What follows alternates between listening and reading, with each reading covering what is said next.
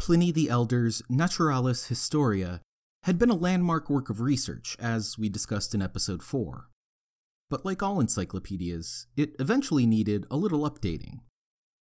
Several volumes of the magnum opus were eclipsed by other authors over the years, but Naturalis Historia remained the definitive work on gems and minerals for a surprisingly long time after its publication in the year 79 AD. It wasn't until 1556 that George Bauer sought to write the new book on mineralogy. Bauer was a big fan of Pliny. He did more than just emulate Pliny's work. He candidly thanked him in his new book. And he really loved Pliny's native tongue of Latin. Bauer was part of the New Latin movement and preferred to go by his Latinized name, Georgius Agricola. He did the same with his book, giving it the frankly excellent name De Re Metallica, and writing it entirely in Latin. It was because of this linguistic quirk that when Agricola described a mineral that helps molten metals flow more easily, he gave it the Latinized name fluorspar, directly inspiring the future designation of element 9 as fluorine.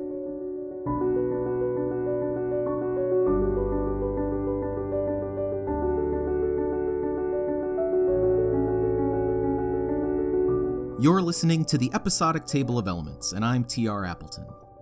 Each episode, we take a look at the fascinating true stories behind one element on the periodic table. Today, we're peering into the eye of the Tyger of the elements, fluorine. Element 9 comes by this nickname honestly. It packs a mighty bite. Fluorine is the single most reactive element on the entire periodic table. If you recall previous episodes, you can probably guess the reason for fluorine's extreme reactivity: electrons. Like every element in the halogen group, fluorine is missing only one electron from its valence shell. In the same way that lithium will violently jettison its extra electron to have a full valence shell, fluorine will perform some brutal acts to fill its valence shell to capacity. It will rip electrons away from all but the most stable molecules, and does so in spectacular fashion. A stream of cold fluorine gas will cause some surprising substances to burst into flame, like glass, steel, and even asbestos, a supposedly fireproof material. This behavior makes fluorine a much more powerful oxidizer than oxygen itself, so it's a good thing that it's pretty rare on Earth. Most chemists go their entire careers without ever seeing elemental fluorine for themselves, and they'd probably prefer to keep it that way. In the 1990s, a geologist in Australia spilled fluorine on his lap in the form of hydrofluoric acid. It wasn't very much, only about 100 milliliters, well under half a cup of liquid. A week later, doctors amputated his leg in a bid to save his life. But 8 days after that, the man was dead. So you can probably guess why the group of scientists who spent a century searching for element 9 are sometimes referred to as the fluorine martyrs.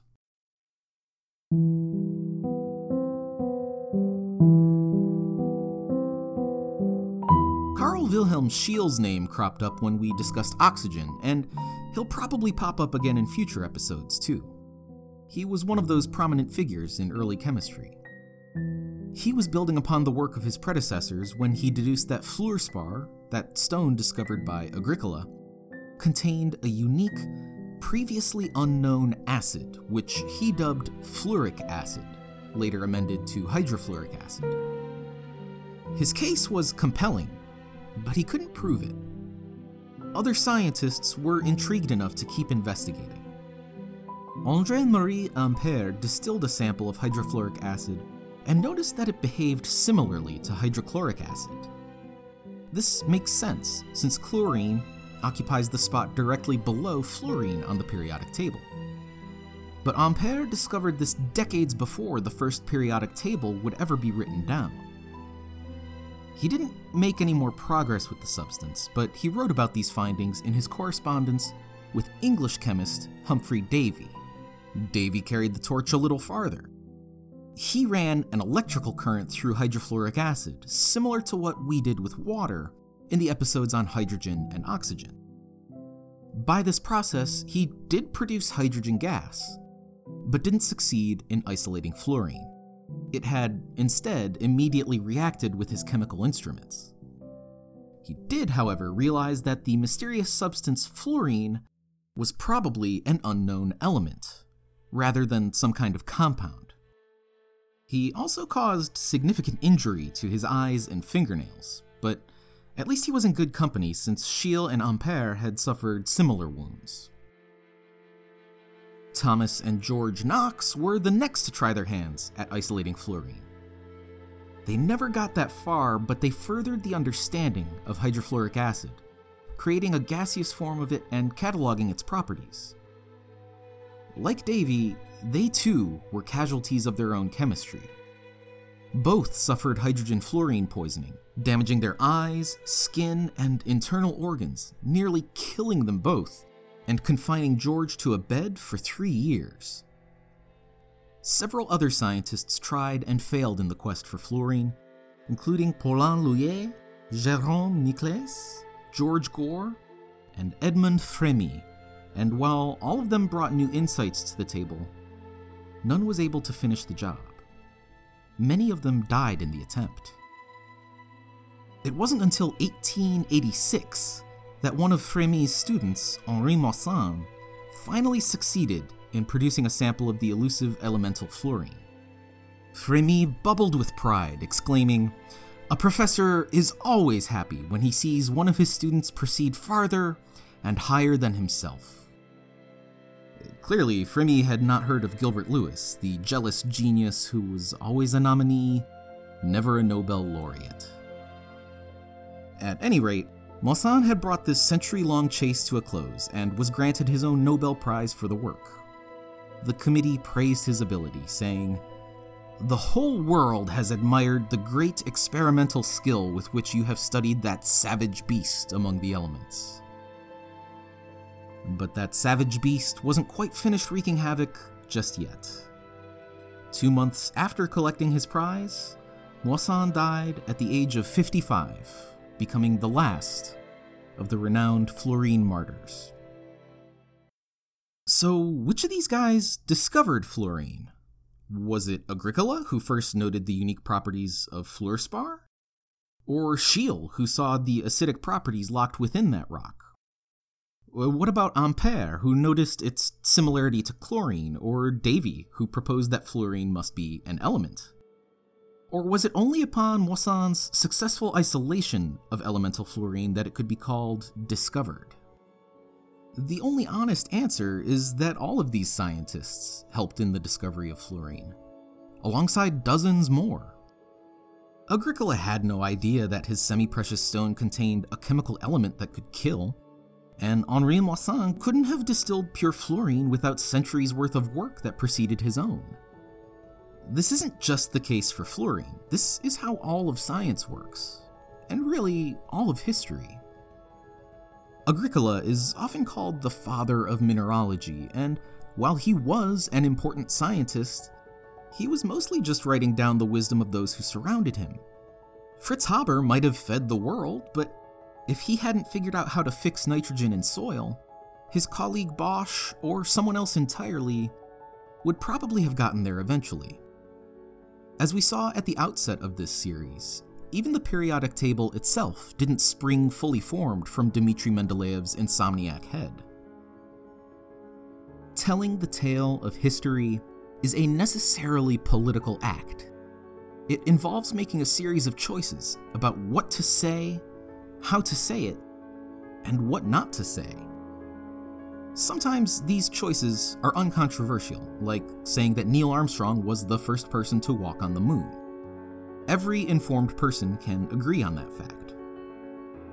But do you mention that Buzz Aldrin was there too?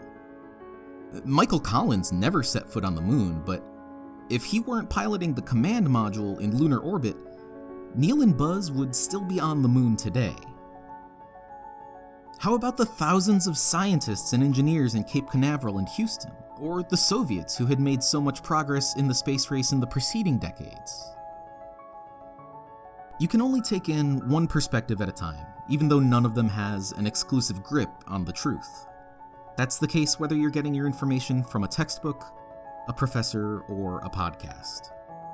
It's often convenient to learn the stories of people who made history, but also worth remembering that none of them achieved greatness on their own. Isaac Newton is one of the most famous scientists who ever lived, and one of the most famous things he said was, "If I have seen further, it is by standing on the shoulders of giants." But even that wasn't an original sentiment. He was simply putting his own spin on an expression that people had already been saying for 500 years. It turns out that none of us is standing on terra firma. It's giants all the way down.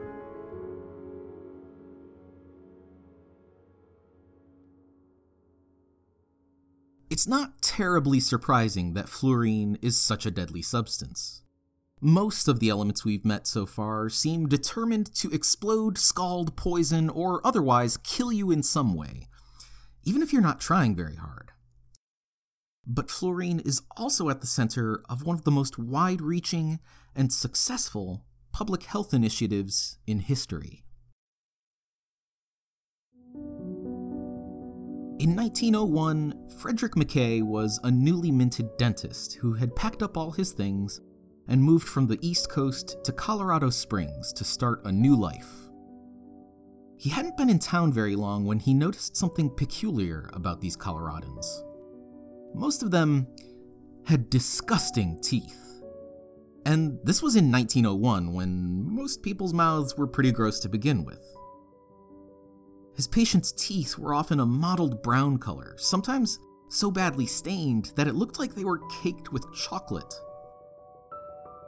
But strangely, their teeth were not undergoing rapid decay.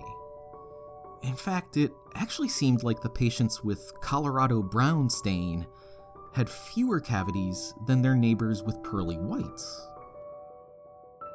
There was no shortage of theories about the cause of Colorado brown stain.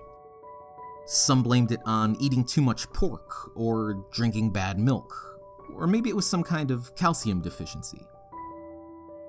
The real culprit, as you may have guessed, was abnormally high levels of fluoride in the drinking water. Not just in Colorado Springs either, but in small clusters all around the country.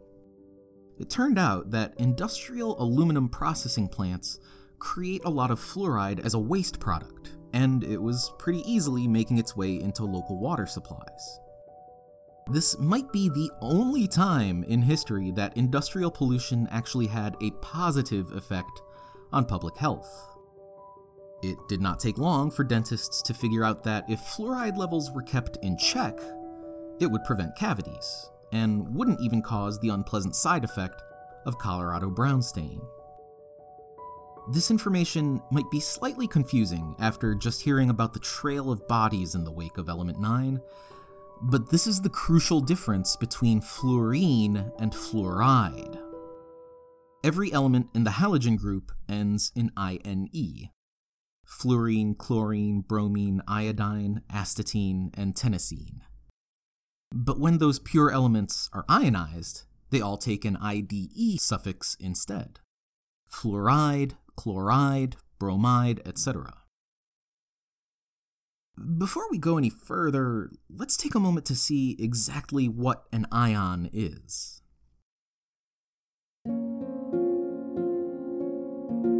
By this point, we know that atoms with different numbers of protons in their nuclei are different elements. All fluorine atoms have 9 protons. Atoms of the same elements with different numbers of neutrons are called isotopes. And we've talked a lot about how some elements really want to gain or lose electrons to have a full valence shell. Fluorine is one of these, with an equal number of negative electrons and positive protons, giving it a net electrical charge of 0. But increasing its valence electrons from 7 to 8 is far more important than maintaining electric neutrality. So when fluorine steals some other atom's electron to fill its valence shell, it has one more electron than it does protons, giving it a net electrical charge of -1. That's all an ion is, an atom with either a positive or negative electrical charge, because it has either gained or lost electrons. Negatively charged ions, as we saw before, are given the IDE suffix, but positive ions are just called ions, like lithium ions or potassium ions. It would be nice if the naming convention were a little more consistent, but this is the nature of a patchwork of ideas such as the periodic table. Once fluorine fills its valence shell and becomes fluoride, it's done. While it retains the nuclear properties of fluorine, since it still has 9 protons, fluoride gains the electrical stability of neon, whose valence shell is naturally filled with 8 electrons. The Tyger's bite has been defanged, allowing element 9 to be piped directly into your home with no fear of you becoming the latest in the long canon of fluorine martyrs. Just because it's in your water supply does not make that a good source of fluorine for your element collection, unfortunately. There's only about 1 ion of fluoride present for every million molecules of water that flow through your faucet, which means you'd have to somehow extract all the fluoride from 1,000 liters of water just to get a gram of the stuff. Once again, the pharmaceutical route is a pretty viable way to acquire the element we're searching for. Fluorine can really fine-tune a molecule's behavior, so it winds up in about 20% of all prescription drugs. You can even buy tablets of relatively pure fluoride, marketed to people who drink well water or some other supply that's not fluoridated. Because of fluorine's ability to form incredibly strong bonds, it finds its way into consumer products that require a high degree of strength or inertness. Polytetrafluoroethylene is probably the most prevalent example, a chemical coating that practically nothing on Earth can adhere to. It's more commonly known as Teflon, and it might already be present on cookware in your home. It might appear that the discerning collector is out of luck this week, unless they have a death wish. We have seen precisely what hunting for elemental fluorine can do to a person, and indeed, I would certainly not recommend anyone try to synthesize concentrated fluorine from hydrofluoric acid. Even if you could conduct the experiment without killing yourself, you'd have a new problem on your hands.